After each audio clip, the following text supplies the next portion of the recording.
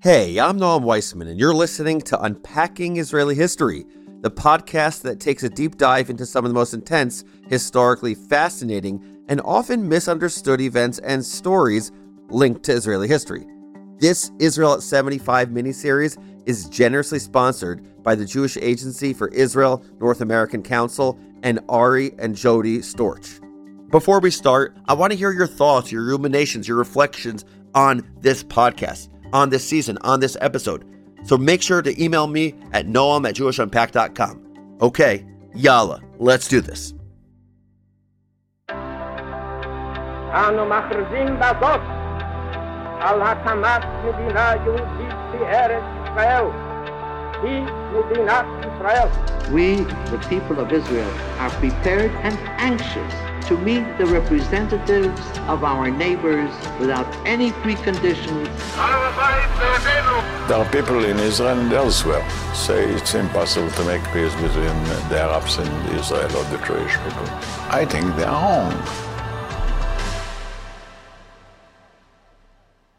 One of the themes of this podcast is that Israeli history does not simply begin with Ben-Gurion's Declaration of Independence in 1948. Seriously, look at our archive. 1/3 of our episodes cover events before 1948. That's by design. Because as I constantly remind you, the story of Israel is the story of a modern state in an ancient land.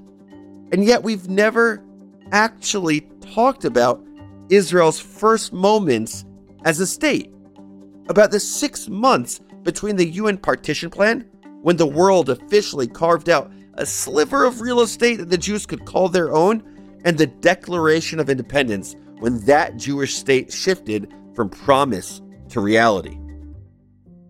I can't think of a better time to tell that thrilling, painful, bloody, miraculous story than the lead up to Israel's 75th birthday.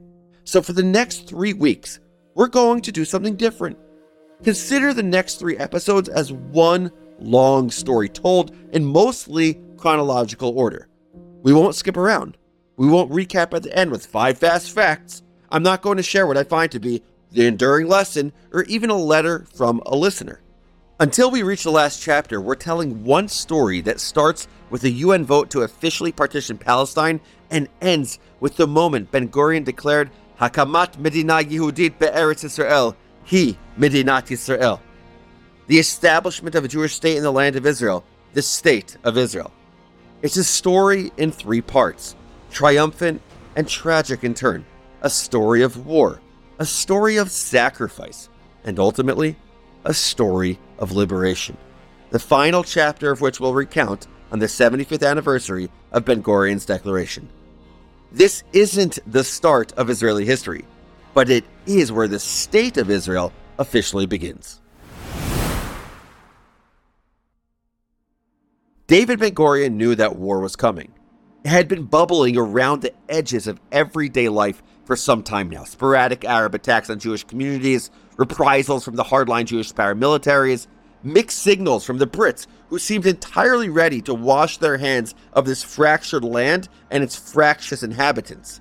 Occasional tensions between the 3 Jewish paramilitaries, whose different approaches often had them butting heads. In short, the Yishuv was ready to ignite. And yes, we've talked about all these things before. Check out the show notes for a refresher. The only question was what kind of fight it would be.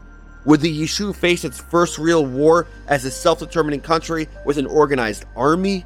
Or would the world decide that there would be no Jewish state, leaving the Yishuv at the mercy of Arabs both within and outside of Palestine? On November 29th, 1947, delegates from around the world gathered on Long Island, New York to answer that question. Side note, not what I think about when I think about Long Island. But here it was, at last, the result of so many years of planning and praying and hoping, of fighting and dying and defying. Finally, the UN would decide whether to split the area known as Palestine into 2 states, one for Arabs, one for Jews, with Jerusalem under international control. As the delegates half a world away voted on the future of Palestine, the land's inhabitants, Jews and Arabs alike, huddled around their radios, and you could imagine it, stomachs churning with anxiety or excitement, each acutely conscious that this was it. Jews around the world prayed that the world would recognize the right of a stateless minority to return to its ancestral homeland. Meanwhile, most Arabs hoped with equal fervor that the world would end this foolish Zionist gambit once and for all. All they needed was a 2/3 majority in either direction, and then the Jews would either have a state or they wouldn't. Imagine the tension in living rooms, in government buildings, in cafes, on the streets. Everyone was glued to a radio as the faraway voice of Osvaldo Aranha, the president of the UN General Assembly, read out the votes. Nerd Corner alert. There's a reason several streets in Israel are named after this guy. Though he wasn't Jewish, Aranha was a staunch Zionist.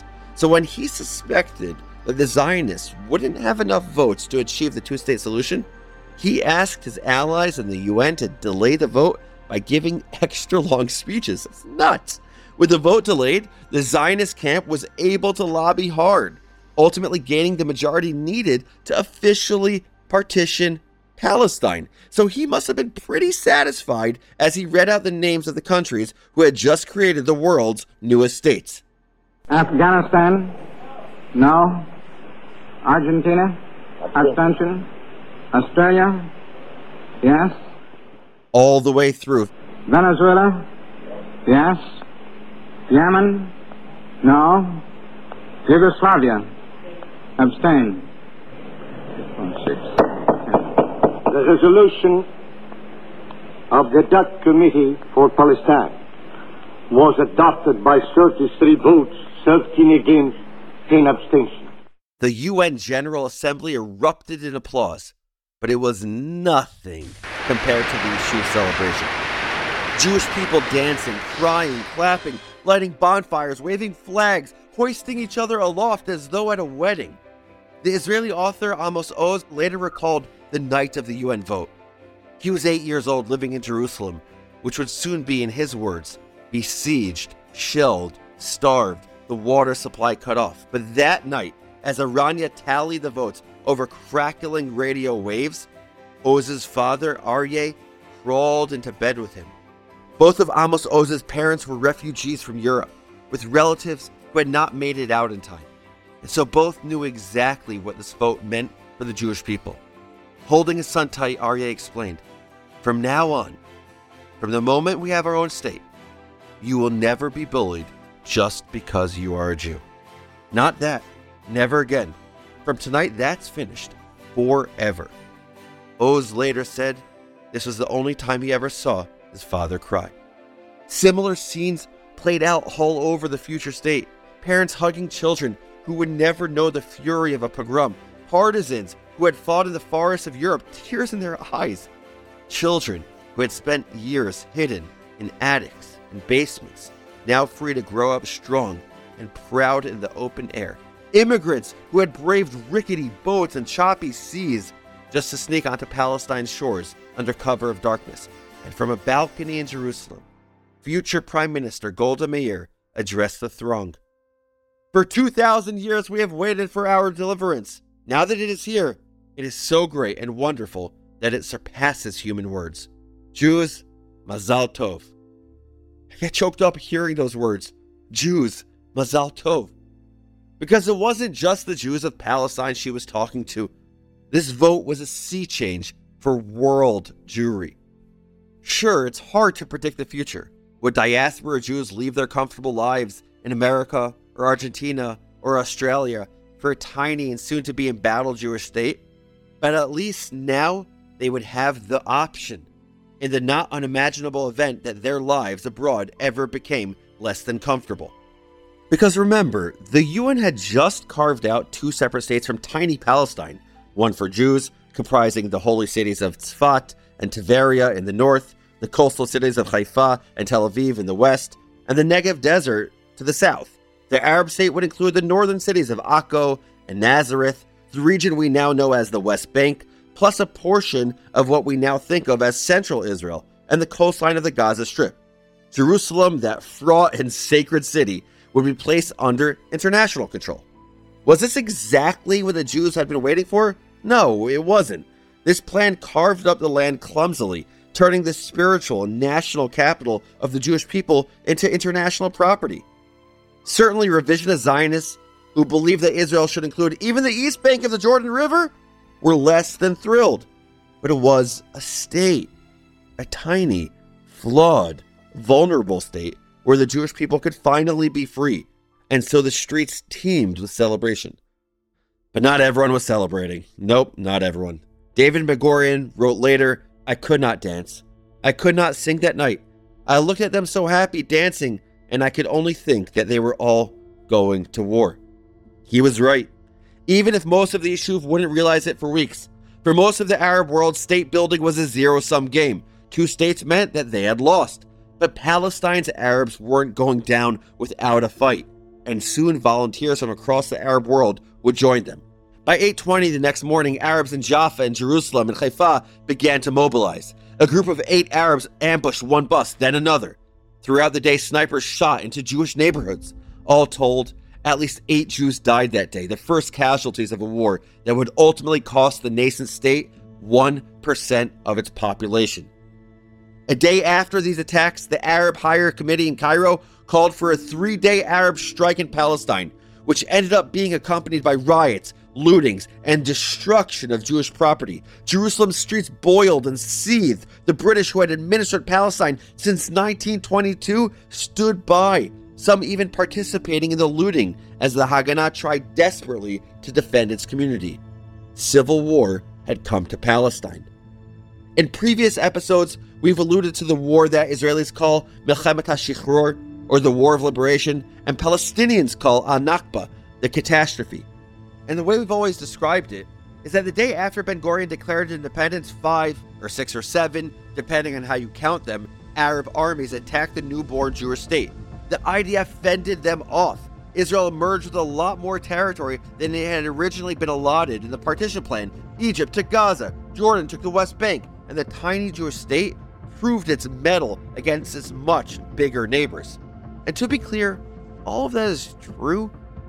That's not the whole story. There is a whole story before that whole story. And it's a really interesting and important story.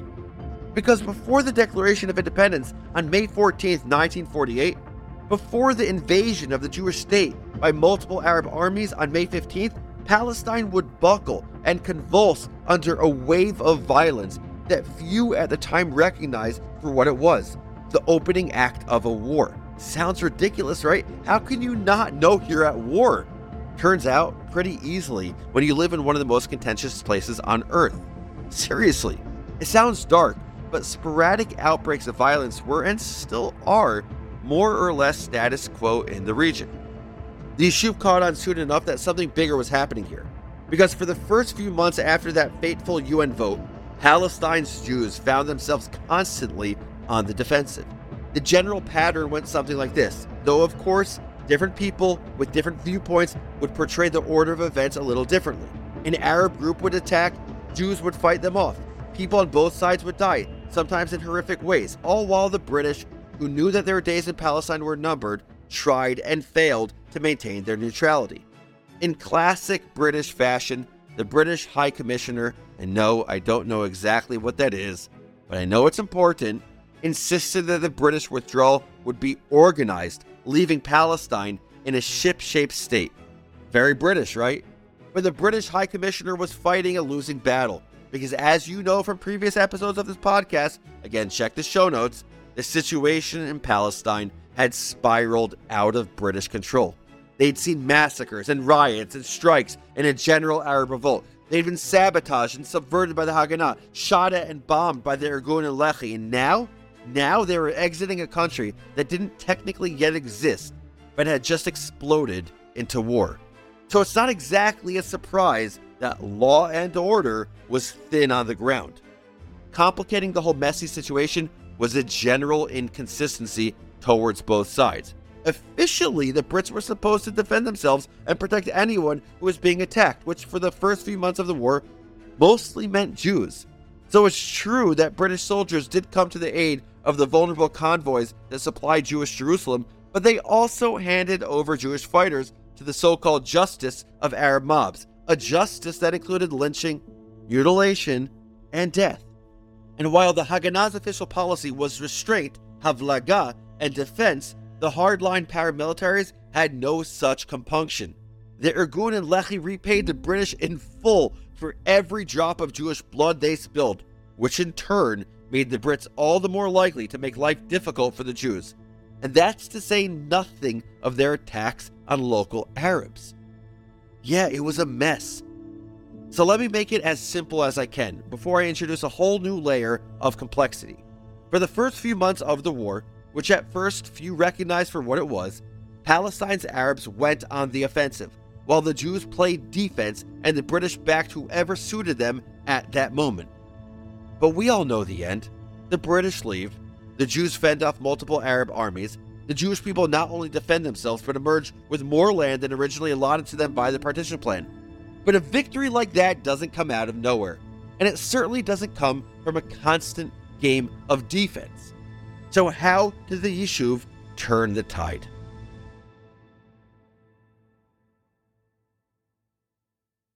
As we've said many times before, the story of Israel is a story of beating the odds. But in November of 1947, Israel's odds seemed pretty bad. Still, it was no accident that Israel emerged bloody but victorious in 1948. Because as I said at the start of this episode, David Ben-Gurion knew that war was coming.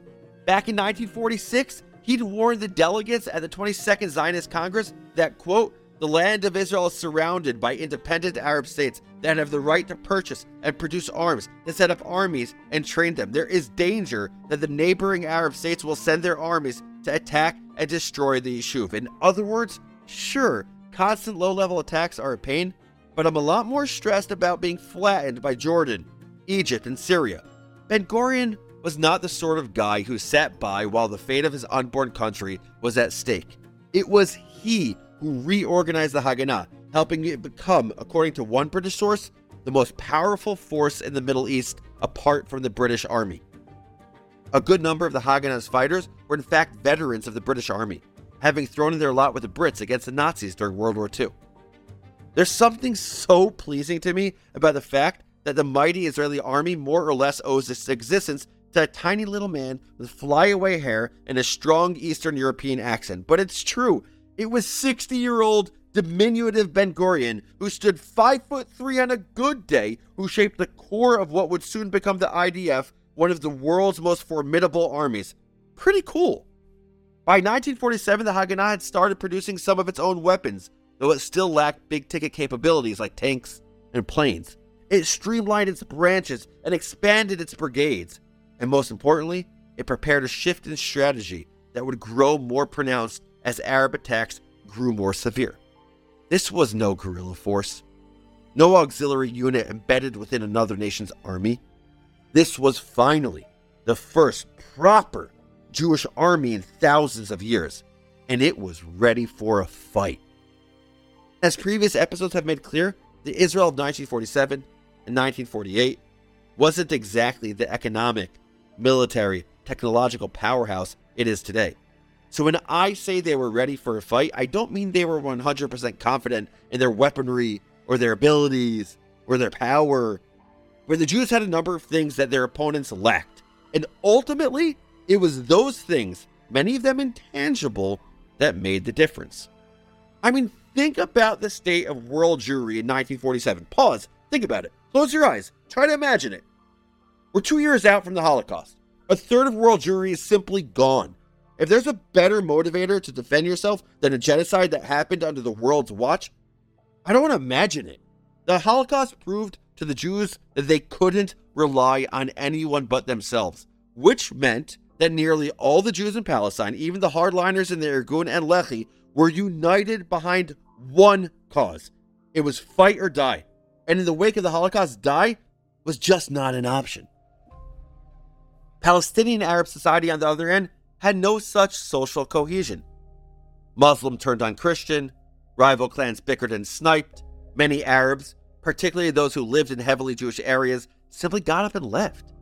Those who could afford it decamped for less fractious shores like Cyprus or Lebanon. Others simply relocated to Arab-majority areas within Palestine, like Gaza or the West Bank. And those who needed to stay put, whether because they couldn't afford to move or because their livelihoods were linked to the land, well, as one source put it, the fella, meaning the peasant, is afraid of the Jewish terrorists. The town dweller admits that his strength is insufficient to fight the Jewish force and hopes for salvation from outside. But there would be no salvation from either within or without. Palestinian Arab society's lack of social cohesion extended to their military. Simply put, there were too many groups running around. Small armed guerrilla bands, the Arab Liberation Army, the Arab Higher Committee, all either unwilling or incapable of coordinating with one another. The wider Arab world was no better. True, other Arab countries roared and blustered and even sent troops, some of them experienced veterans, but they contributed little in the way of money or usable weapons. In the words of historian Benny Morris, Saudi Arabia's weapons shipments were, and I quote, particularly decrepit. Shade. Meanwhile, the Haganah, though scrappy, was increasingly well-funded in the later stages of the war, thanks to the largesse of global Jewry. Between March and June of 1948, Golda Meir raised upwards of $100 million for Jewish defense. That's nuts! Money that ultimately helped the Haganah turn the tide in their favor. But we'll get there. The Haganah's military prowess, not to mention the occasional brutality of the other paramilitaries, was well established, and so some Arab communities, keenly aware that war was at their doorstep, signed peace agreements that guaranteed they'd be left alone. They were serious about these agreements, even turning away Arab fighters seeking refuge or supplies. Others, like the Druze, who deserve their own episode by the way, declared their loyalty to the future Jewish state, even forming their own unit within the IDF in the summer of 1948. And I want us to pause here for a second, because this is important.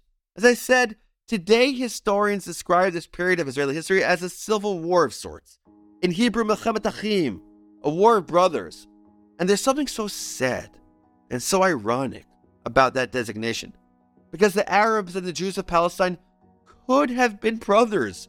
Before 1948, yes, there were clashes, but Arabs and Jews mingled, often regardless of their politics. Not enemies, not combatants. It makes me sad to think about what could have been. But at the same time, maybe I'm being nostalgic for something that never existed. As the former mayor of New York, Ed Koch, famously said, it never was the way it was. Because this was the birth of a state.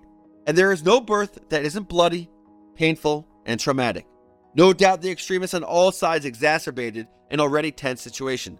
All the way back in 1944, the hardline Zionist paramilitary group Lehi had threatened the British. This is how you British will walk the streets of Zion from now on, armed to the teeth and fear in your eyes, because the Jewish youth have become dynamite. Now, as the British prepared to leave Palestine, that dynamite began exploding in Arab towns. A New York Times article from December 1947 reads, 3 bombing incidents attributed to the Jewish underground Irgun Tzva'i Leumi killed today 16 Arabs and wounded 67, of whom 3 are expected to die. These attacks confirm the recent impression that the Irgun has rejected the Jewish agency's policy of strict legality and is carrying the fight to the Arabs. Between November 29, 1947 and May 14, 1948, Lehi and their Irgun killed or wounded hundreds of Arabs, most of them unarmed civilians going about their business. In strict defiance of Haganah and Jewish agency policy, these militias bombed marketplaces and blew up theaters, killing merchants and traders, women and children. Sometimes their missions killed fellow Jews. Every bomb was meant to intimidate Arab villagers to leave, to remind them that this land is our land, not yours. And as you'll hear later in the episode, often that strategy worked. Arabs fled in fear, carrying little with them but blood-curdling stories of brutality. Meanwhile, from the other side, Arab militias brought the war to Jewish communities. And though they were disorganized, poorly equipped, and often corrupt, these forces had one thing going for them. They had control over the roads. If you've ever been to Jerusalem, you probably remember the journey there. Roads cut into the hillside, winding higher and higher, ears popping slightly with the altitude, random trucks on the side of the road, the sparse and timeless beauty of low trees and rocky cliffs and scrubby grass. It doesn't matter how many times I make that trip, it always makes me catch my breath. But the Haganah men driving poorly armored trucks towards Jerusalem in 1947 and 1948 didn't have the time to reflect on the scenery. They were too busy scanning the road for an ambush. So you might not think of supply runs as being particularly dangerous. You'd be wrong. Because the Yishuv and the Haganah may have enjoyed social cohesion and conviction and money and soon weapons, but many of its communities were geographically isolated, boxed in on all sides by Arab villages, and without heavy weaponry like tanks, the convoys that supplied these isolated communities were at serious risk of attack. Now, convoy might sound like a fancy military word, but in this case, we're talking about a couple of cars or trucks jerry-rigged with some steel plating full of food and medical supplies. And it doesn't matter how good a shot the men or women inside may have been. They were outnumbered and alone.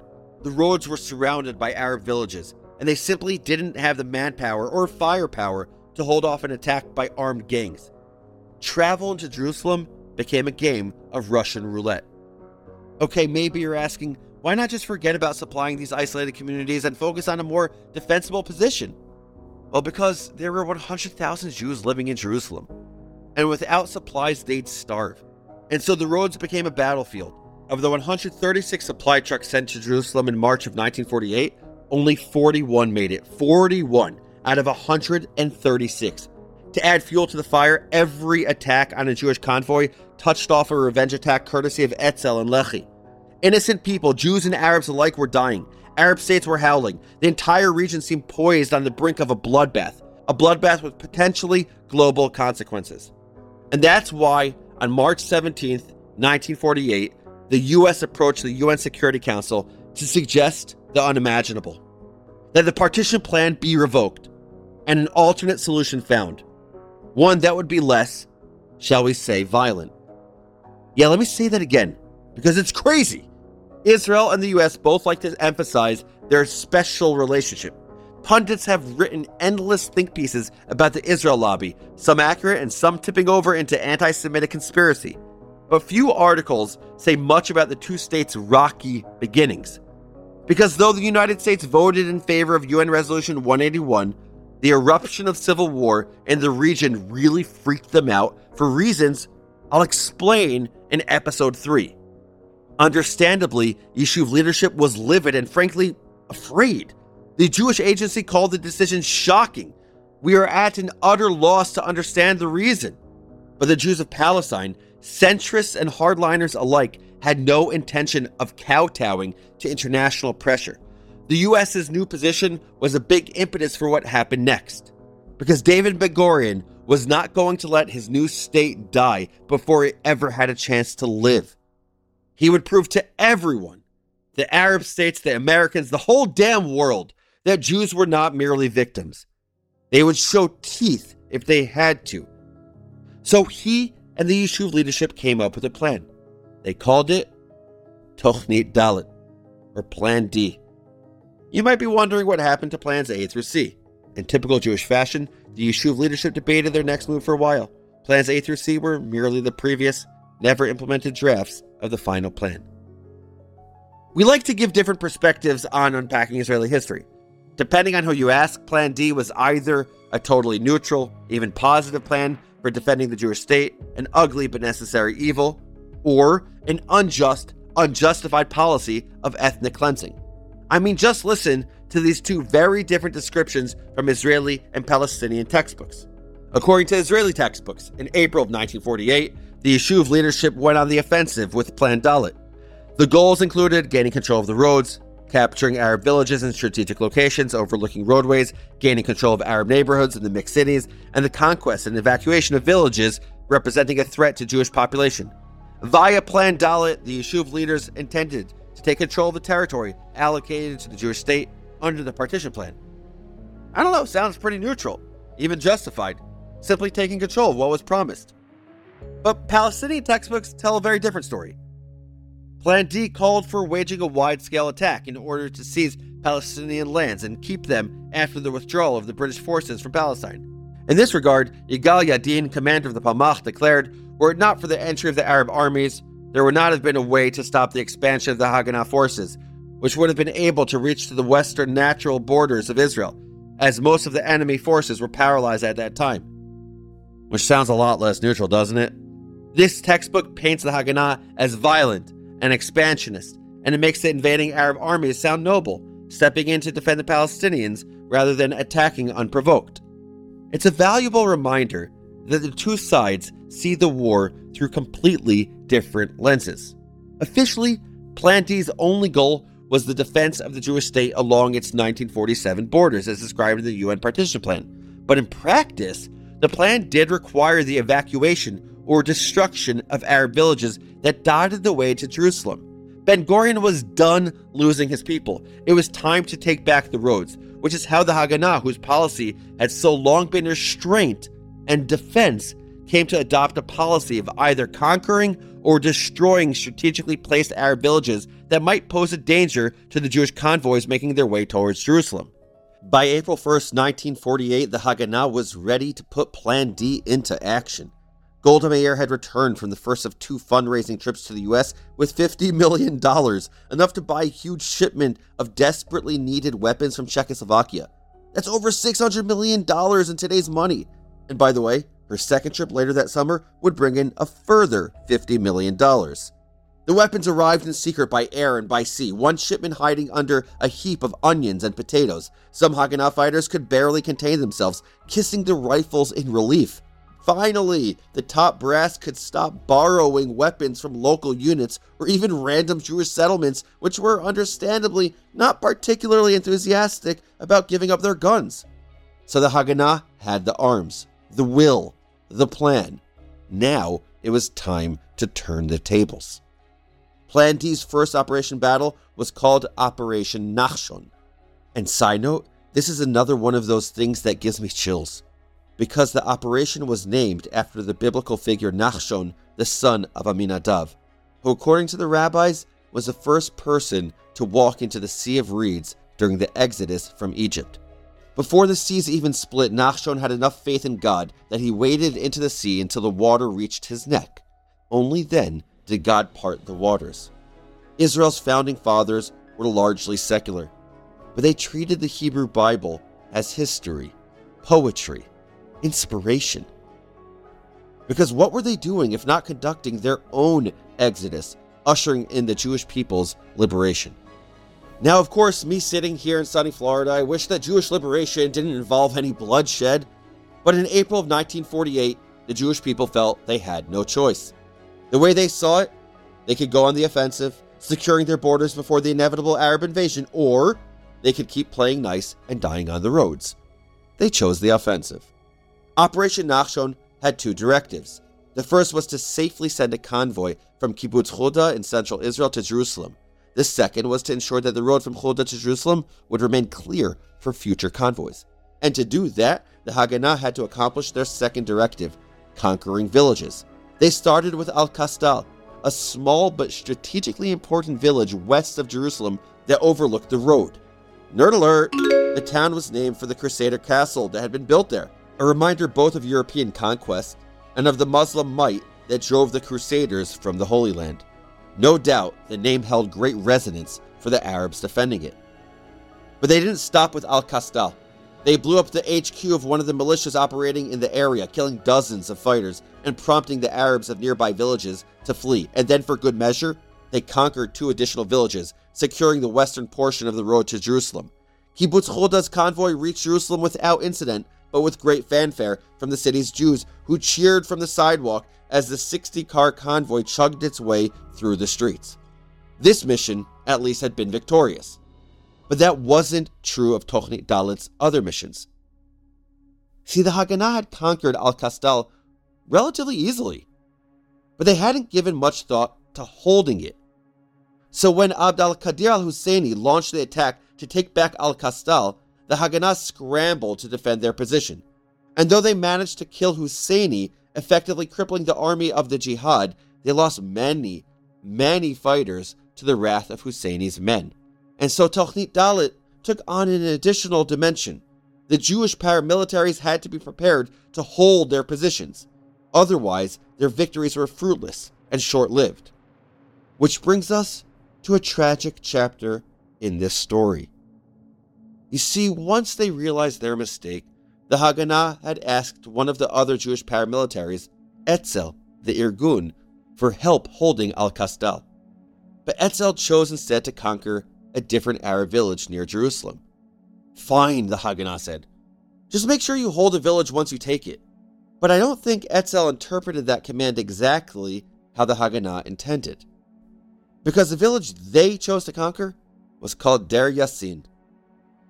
We did a whole episode on Deir Yassin way back in Season 1. The link is in the show notes. Perhaps they chose Deir Yassin because it was very close to the Jerusalem neighborhood of Givat Shaul.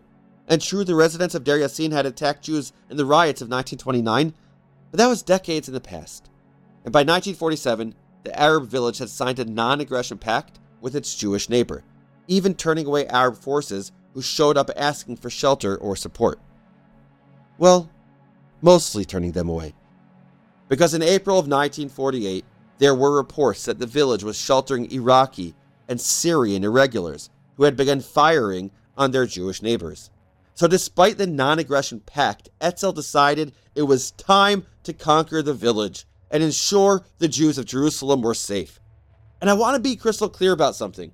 I keep using the terms conquer and hold. Conquer the villages, hold the positions.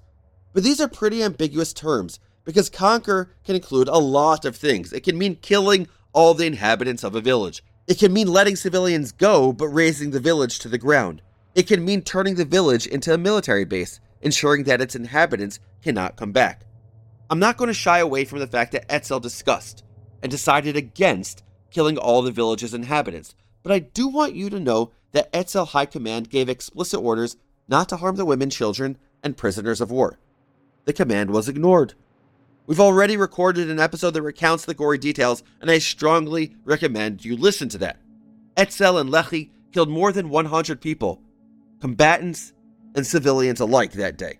The death toll was soon inflated to 250 plus, and along with the casualty rate, stories of Jewish atrocities, some no doubt true, some almost certainly exaggerated, began to circulate through the Arab countryside. A man ordered to throw his child into an oven, then thrown in himself when he refused. A boy tied to a tree and set on fire. Mutilation, rape, looting. Yair Tsaban, a former member of Knesset and Palmach fighter, testified years later that I don't remember encountering the corpse of a fighting man. Not at all. I remember mostly women and old men. Why am I telling you these gruesome facts? Am I trying to demonize Etzel and Lehi? Trying to make Israel look bad? No, I'm not. I'm trying to tell a full story here. To show both sides. To show all sides. But I'm also trying to explain what happened next. Because you have to understand, Deir Yassin as a village had limited strategic value. But as a story? As a rumor of Jewish brutality? As a propaganda tool for all sides? It may have been the most important battle of the war on those terms. Its legacy has reverberated for 75 years and counting. As reports of Zionist brutality spread throughout the Arab world, again some fact, some fiction, Arab villages began emptying out. No one wanted their village to be the next Deir Yassin. Etzel's leader, Menachem Begin, later commented that the legend of Deir Yassin was worth half a dozen battalions to the forces of Israel. Panic overwhelmed the Arabs. Even his rivals agreed. David Ben-Gurion, the British, Israel's left wing, all pointed to Deir Yassin as a decisive factor in the mass Arab exodus from Palestine. But this is the Middle East, where the concept of an eye for an eye was invented. The Egyptians and Jordanians had been on the fence about whether to send in troops to fight the Jews once the British were out, but reports of the brutality of Deir Yassin, as well as Palestinian military setbacks, crystallized their resolve. The Jews had to be stopped. The massacre had other, more immediate consequences. 4 days after Deir Yassin, hundreds of Arabs ambushed a 10-vehicle convoy filled with doctors, nurses, students, professors, and wounded Etzel fighters on the road to Hadassah Hospital in Jerusalem. 6 of the vehicles were able to turn around and flee to safety. The other 4 were not. The shooting went on for hours. The convoy's defenders exhausted their bullets. The Haganah's rescue efforts were repelled. The Arab militias got closer and closer. They set the vehicles on fire, burning 78 victims alive. I'm not telling you this to talk about the nature of good or evil or demonstrate who was good and who was bad. I'm telling you this because I want you to understand the more existential issue of war. Namely, that war is hell. All of it.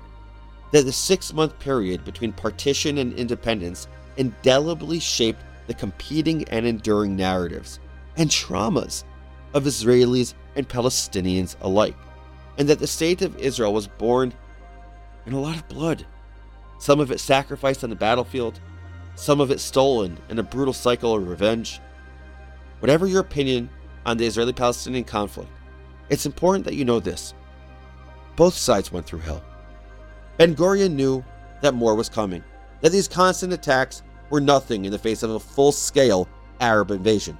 And despite the partial success of Nachshon and its follow-up operations, Israel's survival was nowhere near guaranteed. We know what happens next. But Ben-Gurion didn't. And that's where this chapter ends. With excitement and uncertainty and anxiety and pain, with terror and grief and anticipation, with the knowledge that the fate of the Jewish people was poised on a precipice, and that whatever happened next would change the world forever. Now, I want to let you know that the next chapter of the story is going to be tough. We're going to delve into some of the pain and terror and grief of early 1948. But it's a story that every single person needs to know. Because like so many of Israel's stories, it's become an important part of the Zionist narrative and the Zionist ethos. A narrative forged by the Jewish people fighting for control of their destiny at last. Unpacking Israeli History is a production of Unpacked, a division of Open Door Media. Check out JewishUnpacked.com for everything Unpacked related, and subscribe to our other podcasts. And write to me at noam@JewishUnpacked.com. Your email might even get on the show. This episode was produced by Rifki Stern. Our team for this episode includes Adi Elbaz and Rob Pera. I'm your host, Noam Weissman. Thanks for listening. See you next week.